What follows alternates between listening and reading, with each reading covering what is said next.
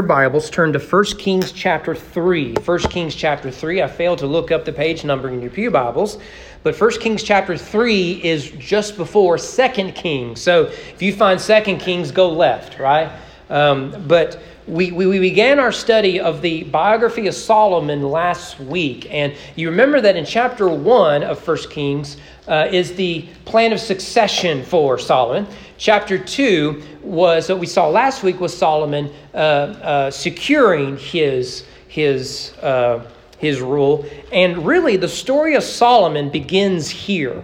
It really begins here in chapter 3. And this is perhaps the most famous story of the Solomon narrative that most people will know. Due to the length, we'll read the first few verses, but we'll look at the entire chapter. With that, if you will, stand with me out of reverence for God's holy word. The writer of 1 Kings writes on the inspiration of the Holy Spirit, verse 1, Solomon made a marriage alliance with Pharaoh, king of Egypt. He took Pharaoh's daughter and brought her into the city of David until he had finished building his own house and the house of the Lord and the wall around Jerusalem. The people were sacrificing at the high places, however, because no house had yet been built for the name of the Lord. Solomon loved the Lord, walked in the statutes of David his father, only he sacrificed and made offerings at the high places. And the king went to Gibeon to sacrifice there, for that was the great high place. Solomon used to offer 1,000 burnt offerings on that altar. At Gibeon, the Lord appeared to Solomon in a dream by night, and God said, "Ask what I shall give you." Solomon said, "You have shown great and steadfast love to your servant David, my father, because he walked before you in faithfulness, in righteousness, and in uprightness of heart toward you. You have kept for him this great and steadfast love, and have given him a son to sit on his throne this day. And now, O Lord my God, you have made your servant king in the place of David my father. Although I am but a little child, I do not know how to go out or come in. And your servant is in the midst of your people whom you have chosen, a great people, too many to be numbered or counted for multitude. Give your servant, therefore, an understanding mind to govern your people, that I may discern between good and evil. For who is able to govern this, your great people?" Let's go, Lord, in prayer. Our Father, we always ask for the same thing. You would open our hearts, we'd receive your word. Our mind, we'd understand it. Our eyes, we'd see your kingdom. Our ears, that we would hear and heed your word. Our hands and our feet, that we will go in obedience to Christ. Here, Solomon asks for the very thing that we so sorely need. Divine wisdom. And divine wisdom rooted in the resurrected Christ. Give us this wisdom. And give us what Solomon has. May I decrease so you can increase. Name your son, we pray. Amen. Be seated. Years ago, there was a football player at a school who wasn't the smartest cat in the world, but he certainly tried hard at school. But his plan was to take mostly easy classes. And some of his friends told him that if he took New Testament survey class, that there would be no assignments, no tests, no readings, nothing, except for the final. In fact, they said, "I can already tell you what the final's going to be. It's the same final the professor has given for 25 years. It is an essay you will write on describing the missionary journeys of the Apostle Paul." And so Meathead thought that was a good idea, so he took the class, he signed up, he ignored everything professor said, but all he did was he studied for that final. He was going to nail that final, to know and to understand deeply the missionary journeys of Paul. Apparently word had gotten out that this is what the professor did. And as the semester went on and people started to zone out, the final finally came.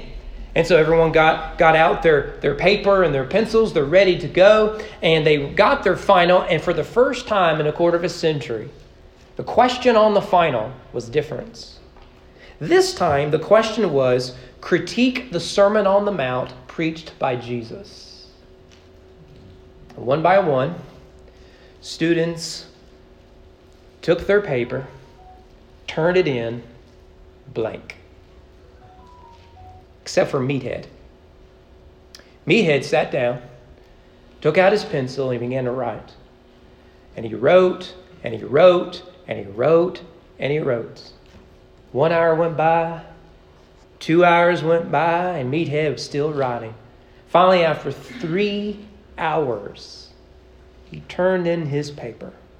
And he was the only student in class to get an A. Professor was excited to see what this football player wrote. And so he grabbed his final, opened it up, and there it was. This is how it began. Who am I to criticize the Sermon on the Mount? Instead, let me tell you about the missionary journeys of Paul. Well, I think Meathead had discovered wisdom. In a test about knowledge, he demonstrated wisdom. He didn't write about what he didn't know, but he did write about what he did know. Even if that isn't what the professor wanted to know that he knew. He still gave him everything he knew about the Apostle Paul. This chapter is one of the seminal texts when it comes to the issue of wisdom. And in fact, as we'll see in our study of Solomon, what the writer of 1 Kings is getting at is to show not just that Solomon was wise, but what that wise leadership looked like. And as we'll see, it'll unfold for us. And it is all really introduced for us here in chapter 3. As we said earlier, the story of Solomon really begins here. This is the beginning of his rule and reign as a king. Notice how it starts in the first 3 verses with wisdom announced. What we get here is a summary statement that is foreshadowing of what is to come. And although this is the most debated part of this chapter, it does give us an idea of what to anticipate. You'll notice here that it is anticipating that Solomon is going to lead with great wisdom. In fact, the climax of Solomon's wisdom actually comes in the next chapter. In chapter 4, it says, God gave Solomon wisdom and understanding beyond measure, the breadth of mind like the sand of the seashore, so that Solomon's wisdom surpassed the wisdom of all the people of the East and all the wisdom of Egypt. For he was wiser than all other men, and his fame was in all the surrounding nations. He spoke 3,000 proverbs. His songs were 1,005. People of all nations came to hear the wisdom of Solomon, and from all the kings of the earth who had heard of his wisdom. That journey begins here. Now, I want you to notice what we get in these first 3 verses, because this is, in essence, what is going to follow for the next 8 chapters. 3 areas of wisdom in Solomon's rule. The first is political wisdom. You see it there in verse 1. Solomon made a marriage alliance with Pharaoh, king of Egypt. He took Pharaoh's daughter and brought her into the city of David, that is Jerusalem. Now, scholars can debate the nature of this relationship. We'll return back to it in a later chapter, no doubt. But I think we know enough about history to know that political marriages, were for political reasons. For example, whenever Henry VII, the new king of England, had his daughter Margaret marry King James IV of Scotland, he didn't do it because he thought King James IV of Scotland was a noble man. He did it because Scotland was naturally allied with France, who was naturally at war constantly with England. And the last thing King Henry VII needed in securing his throne was war with France to the south and east and war with Scotland in the north. So if he can just keep Scotland happy, a marriage alliance like this could be one of the ways of doing that. And that seems to be what Solomon has in mind here. It is worth noting the irony that it is Pharaoh who must give up his daughter to the descendant of Egyptian Jewish slaves. I do think that is important in the text. Here are Jewish slaves of Egypt that he is now having to enter an alliance for. It shows the power and influence of Israel, this nation of former slaves. We see not only political wisdom, what about economic wisdom? It's in there in the verse 1, right? He brings Pharaoh's daughter to the city of David until he had finished building his own house and the house of the Lord and the wall around Jerusalem. Notice here there are 3 things: a palace, a temple, and a wall. Now, I don't know much about construction, but one thing I do know is that construction is very expensive. So much so that such public works are a matter of government involvement. If we want to build in a new road, then that is going to be something government's going to have to raise the funds for, right? And as we'll see in the rest of the story, really beginning in chapters 4 and 5, I believe, is the building of the temple, the building of Solomon's palace, the wall and everything were really expensive and demonstrated the economic advantages and advances of Israel. cedar from Lebanon, gold from around the place. Laborers are coming in. And so much so that when Solomon was done with the temple, people marveled around the nations of it. And you may recall that after it was destroyed by the Babylonians, 70 years later, Israel returns and they rebuild a temple. Those who were old enough to remember Solomon's temple and Zerubbabel's temple were quite disappointed. This second building pales in comparison to the first. So we see the economic wisdom of Solomon. Thirdly, we see the religious wisdom of Solomon. That's there in verses 2 and 3. There's some debate regarding this reference to high places, but the text wants the reader to ultimately see this as a positive. Despite not having a temple, Solomon led Israel by action and leadership to worship Yahweh. And this is contrasted with Saul, who arguably was not a worshiper of Yahweh. So there you have Solomon's wisdom, politically, economically, and religiously. But how did he receive such wisdom? He didn't wake up one day and say, I have a plan, right? And if you elect me king, we will institute this plan and it happened to work. Rather, he receives a wisdom from God, and the story of that begins in verse 4. So we see wisdom announced. We see, secondly, wisdom asked in verses 4 to 10.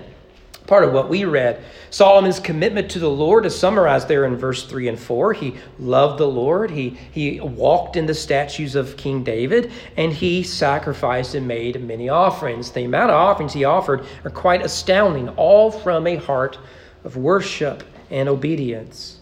Well, we see there in verse 5, one day while he was in Gibeon, which is where he would gather because there was no temple in Israel yet, he would go to Gibeon, not too far from Jerusalem, to make his sacrifices. And there in a dream, God appears to Solomon and asks him an inviting question. If I could give you anything in the world, what would you want? And that naturally got me thinking, what would we ask? What would you ask if you could have anything in the world? Most of us may say something like money or fame or better health or something like that. I was actually thinking that is an interesting question. What would we ask? But we almost kind of know what the answer would be. There's an entire foundation that we all like, and it's called Make-A-Wish Foundation that blesses particularly little kids with terminal illnesses. Usually that they say the little boy or girl, if you can have anything you want, we're going to work to make it possible. And my favorite example of this, some of y'all may remember in San Francisco, Bat Kid. And they did a whole documentary about it. The kid wanted to be Batman and to save the city for one day. So they got a little Batmobile. The mayor called him up. Everyone came out. I think he arrested the Joker and the Penguin and all that sort of stuff. He's just a little boy dressed up as Batman, hanging out with a bigger version of Batman, you know. I'm sure he talked with the growling voice and everything and all that. But if you go to their website, you'll find that most requests most of them are in a series of categories. To be someone, to meet someone, to go somewhere is usually what they get. Well, you'll notice that Solomon's answer to that question begins with a humble attitude. First of all, he confesses a humble need in verse 6. Solomon said, you have shown great and steadfast love to your servant David, my father, because he walked before you in faithfulness, in righteousness and in uprightness of heart towards you. And you have kept for him this great and steadfast love, and have given him a son to sit on his throne this day. And now, O Lord my God, you have made your servant king in place of David my father. Although I am but a little child, I do not know how to go out or come in. Notice, he is not saying he's a 6-year-old. What he's saying is that his wisdom and his ability to lead well is that of a child. I'm willing to bet that for most of us, we take our ambitions and we imagine if I had that job or that role or that opportunity, X, Y, and Z, and we act like if we were in those shoes, it would be easy. If I were director of my department, if I were the boss of my business, if I were in charge of X, Y, and Z, then everything will just run smoothly. And then we finally get the job. Then we finally get what it is that we want. And what happens? Gulp. This is a lot harder when you're doing it than when you're just complaining about who's doing it. Like everyone has had this experience. I remember first time I became youth pastor, it hit me. I got students I've got to lead. That is scary. Then became a pastor. Like, I was going to be jokey. I've got members of this church that I'm responsible for and will stand in judgment over. When I became a husband, I thought, well, I've got real responsibility here. You could become a father. I've got kids now, and I don't know what I'm doing, right? You moms, you make it look easy. Us dads, I don't know why they're crying. Right? I have no idea. And once you get the thing you wanted, you realize just how inadequate you are for that. And here is Solomon. He says that you've appointed me to this, and I'm grateful for it. I have no idea what I'm doing. You see that humble need he expresses, and not just that, he makes a humble request there in verse 9 where he asks for wisdom. Give your servant, therefore, an understanding mind and to govern your people, that I may discern between good and evil. By the way, the phrase good and evil is the same phrase you'll find in Genesis chapter 2 and 3 that describes the tree of knowledge. What Solomon is saying here is, in my role of leadership, I don't want to be like them. I don't want to think that knowledge will replace wisdom. Rather, I want the tree of life, which is your wisdom given to me on your timetable. I don't want to take this tree, give me the tree of life. It's not accidental, the language that is there. And so he makes a humble need. He makes a humble request. You can see here that wisdom is no more complicated than knowing the difference between good and evil. In fact, the Bible connects children who don't know good and bad. This is why we have an age of consent today, is that children can't make those sort of decisions. Children are foolish because they don't know. Parents are therefore entrusted to give them wisdom as they train their children. Solomon knows that he does not have the wisdom to lead well. Power is insufficient for leadership. You must also have wisdom. So he asks for wisdom. Secondly, notice we have wisdom accepted, verses 10 to 15. We see there in verse 10, God is pleased. It pleased the Lord that Solomon had asked.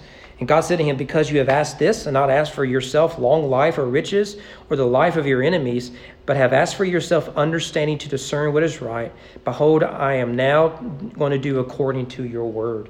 God responds to his prayer, his request, by granting him wisdom in abundance. We can go back to the summary statement in chapter 4. It is an overwhelming abundance of thousands of proverbs, thousands of songs that people marveled at. But you need to know that he gives him wisdom and he gives him abundance. And that order is important.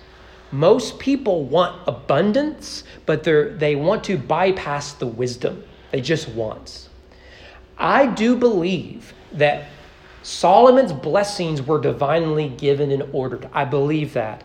I also believe that Solomon's blessings were the result of wise leadership. Right? I believe that God can take an impossible situation and make it possible. When Isaac was in the promised land during the time of the famine, God blessed his crops. That is miraculous. God blessed him miraculously. At the same time, we can see that through wise decision-making, good things happen. For example, you want to get out of debt? Stop spending so much money, right? You see how that works, right? If you're wanting financial abundance, let your income trump your outcome, right? That's wisdom. It's common sense, but that's wisdom, right? Now, you laugh, but we are a country with a $30 trillion deficit, right? I mean, we are run by fools in a nation of fools. Right? And I think, therefore, that Solomon's practical wisdom resulted in his abundance. He made wise decisions, and as a result came such abundance. You need to notice here in verse 14, there is a catch. If you will walk in my ways, God says, keeping my statutes and commandments, as your father David walked, I will lengthen your days. I will bless you in the land of promise. Right? All this is taken from the Exodus narrative. So you see that his blessings are tied to wisdom. What is the source of wisdom for Solomon?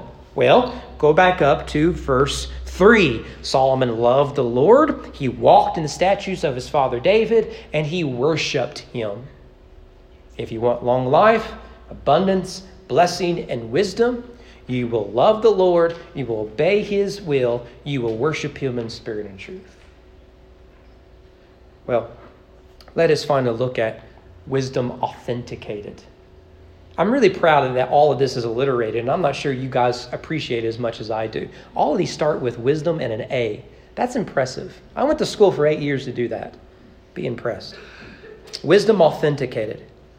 Well, this is the part of the chapter that most of us know best. Immediately, what the narrator does is saying, okay, Solomon has received wisdom from God. Let me show you what it looks like in a practical, everyday situation. The king would also serve as a type of judge. This goes all the way up through the Roman period. Remember, Paul appeals to Caesar in the book of Acts. And so what he has here is a case where foolishness triumphs. And Solomon's wisdom cuts through it all. So notice here that in verse 16, two harlots stand before the king. What a contrast. You have two harlots here and the king there. Foolishness, wisdom. Right? And the story they tell is an absolute mess. It is a story of tragedy. It is just an awful story that is part of reality. And Solomon has to figure out in his leadership what to do with it. The story is pretty simple. There are two harlots. They have a baby. Each of them have a baby roughly the same time. And they're taking care of the baby as harlots. And one night after everything goes on and everything, and they put their baby to bed and they lay down next to their baby. One harlot lays over her child and the child suffocates. It's a tragic situation. And we can imply certain things about what caused that, but it is tragic nonetheless. So what does that harlot do? When she discovers that her baby is now deceased, she goes over to the other harlot, steals that baby, and claims the child for herself. Now they stand before the Supreme Court wanting to know who gets to keep the baby. This is all a mess, an absolute mess. We shouldn't be in this situation. We shouldn't need harlots. We shouldn't endanger children. And remember, Solomon can't do the things that we can do. There's no DNA testing. There's no eyewitnesses. You can't go find the father and judge by looks. You can't do any of that. What you have here is a she said situation. So what is Solomon going to do? Well, in wisdom, Solomon understands human nature. And he understands that a good mother would sacrifice herself for the good of her children. When I went to Africa on a mission trip and I was in seminary, we did a time of orientation with the missionaries. And one of the things that the missionaries told us is you need to be careful. A lot of the moms here, because poverty and starvation are so serious, not to mention the rise of AIDS and everything else, is that they would gladly give you their child. Some of you may remember that when we left Afghanistan, that there were mothers who were handing their babies to soldiers, not because they don't love their children. It's because the nature of motherly love is to say that I would rather die and I would rather be alone and just to know my child has a better chance. And so Solomon understands that about human nature. One of these women, it will be motivated by envy. If I can't have a child, she can't have a child. Another, because of her motherly instinct, would rather give up her child than to lose the child to death. And so what does Solomon famously do? You see it there in verses 23 to 27. He says, grab a sword, cut the child in half. Barbaric, yes, but Solomon's getting to a point. And immediately, the mother who was not the mother, the harlot that was not the mother, says, fine by me. I'd rather we both not have our child than for her to have one. Sounds like Rachel and Leah, by the way. Whereas the real mother, she says, you know what?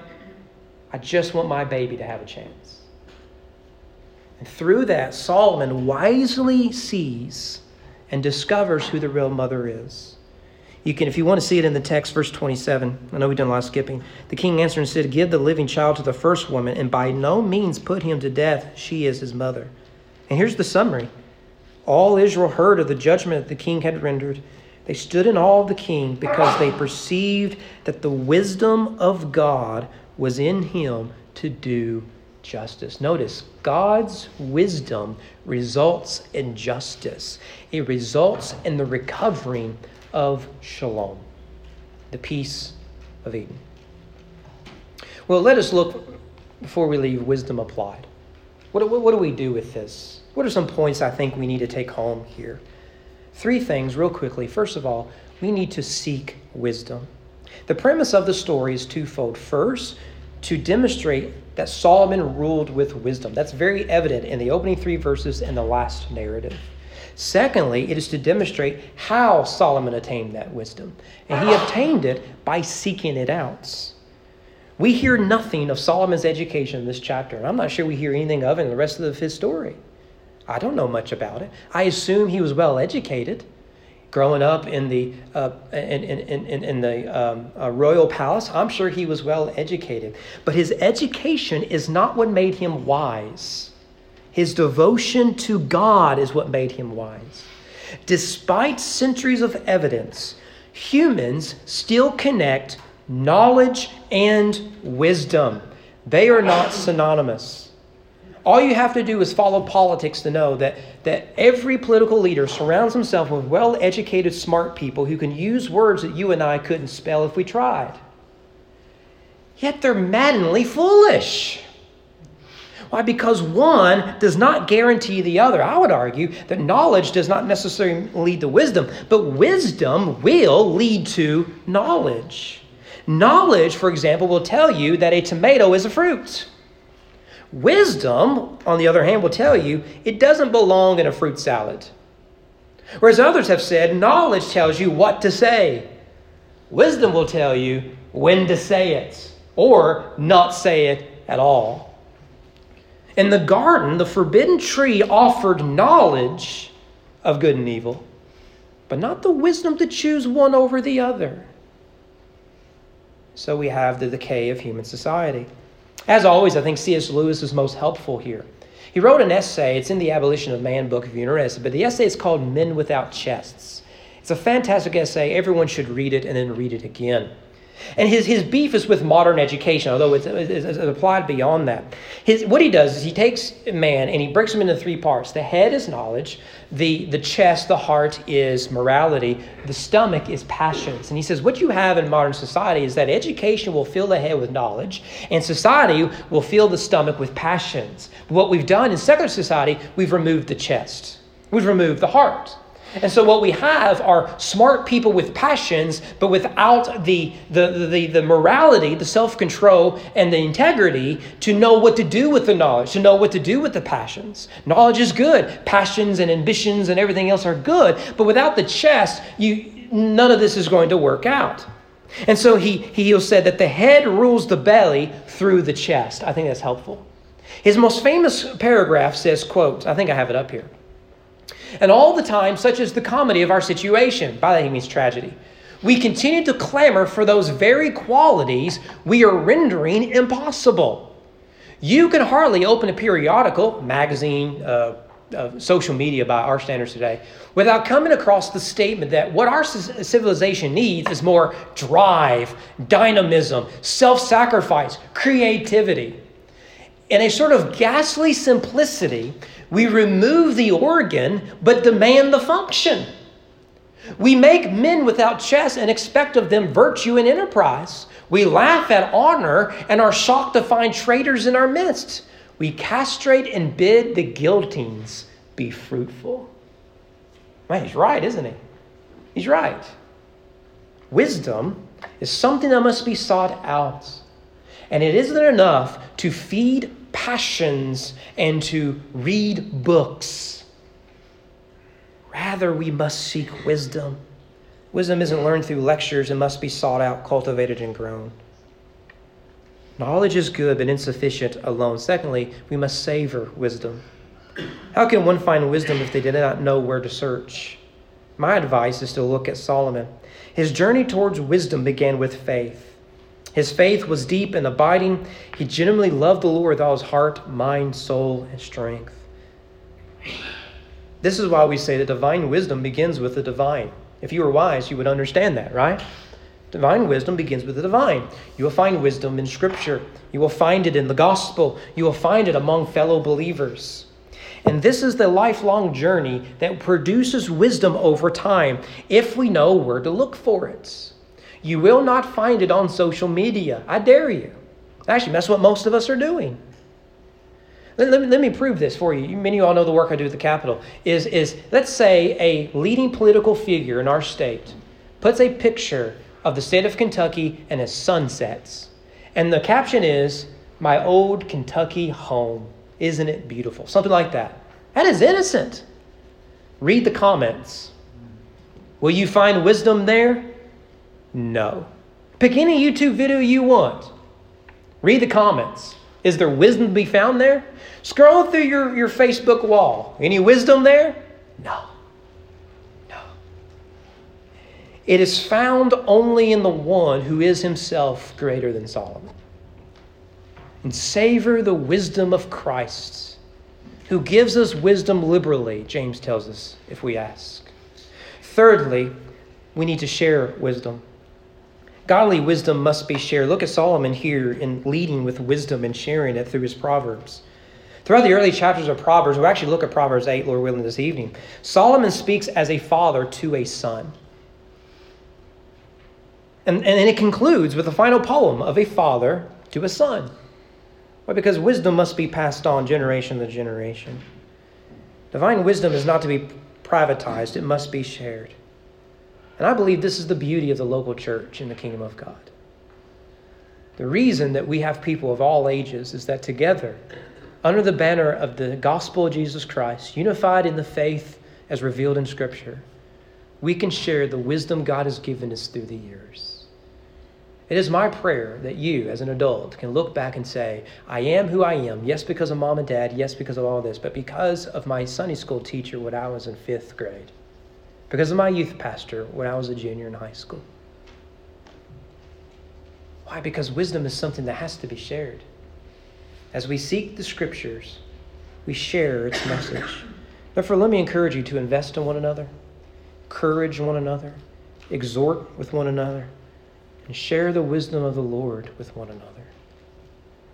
Seek it, savor it, share it. What this world needs is the gospel of Jesus. And with the gospel will come the wisdom of God. Therefore, the mission we have in the Great Commission is of vital importance. It is why, on the one hand, we are seeking to plant a church and a border community. It is why we conclude to send a missionary overseas, where you will find the message of Jesus, the one who is greater than Solomon.